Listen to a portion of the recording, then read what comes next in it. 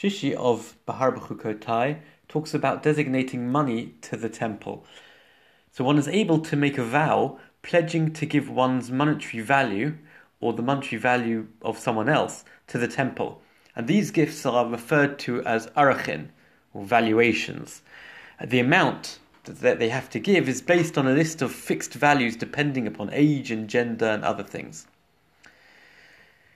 There's also the prohibition of tumura, that once you've designated an animal to be brought as an offering, it has kedushat haguf, it has sanctity of body, and one is not allowed to try and switch its status over to another animal. If one does so, first of all, it's a prohibition, and second of all, both animals then become kadosh, become holy, and both have to be used as an offering.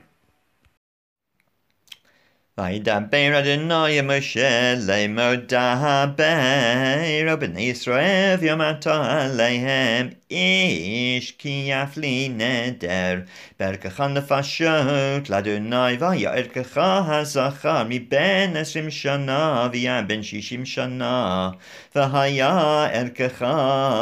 50 שקל כסף בשקל הקודש ואם נקבה היא והיה ערכך 30 שקל ואם מבין 5 שנים ויעד בן 20 שנה והיה ערכך הזכר 20 שקלים ולנקבה 10 שקלים ואם מבין חודש ויעד בן 5 שנים והיה ערכך הזכר 5 שקלים כסף ולנקבה ערכך 3 שקלים כסף ויהי מבין 60 שנה ומעלה עם זכר והיה ערכך 15 שקל ולנקבה 10 שקלים ומחו מערכך ומידו לפני הכהן וריחותו הכהן על פי אשר תשיג יד הנודר יריחנו הכהן ואם בהמה אשר יקריבו ממנה קורבן לאדוני כל אשר ייתן ממנו לאדוני הקודש לא יחליפנו ולא ימיר אותו ברע רע וטוב ואם המר ימיר בהמה בבהמה ויהו תמורתו יהיה קודש ואם כל בהמה טמאה אשר לא יקריבו ממנה קורבן לאדוני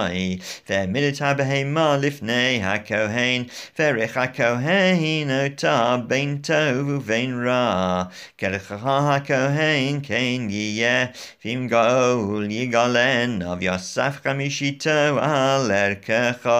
ויש כי יקדיש את ביתו קודש לאדוני ועריכו הכהן בין טוב ובין רע כאשר יעריך אותו הכהן כן יקום ואם המקדיש יגאל את ביתו ויוסף 50 כסף ערכך עליו והיה לו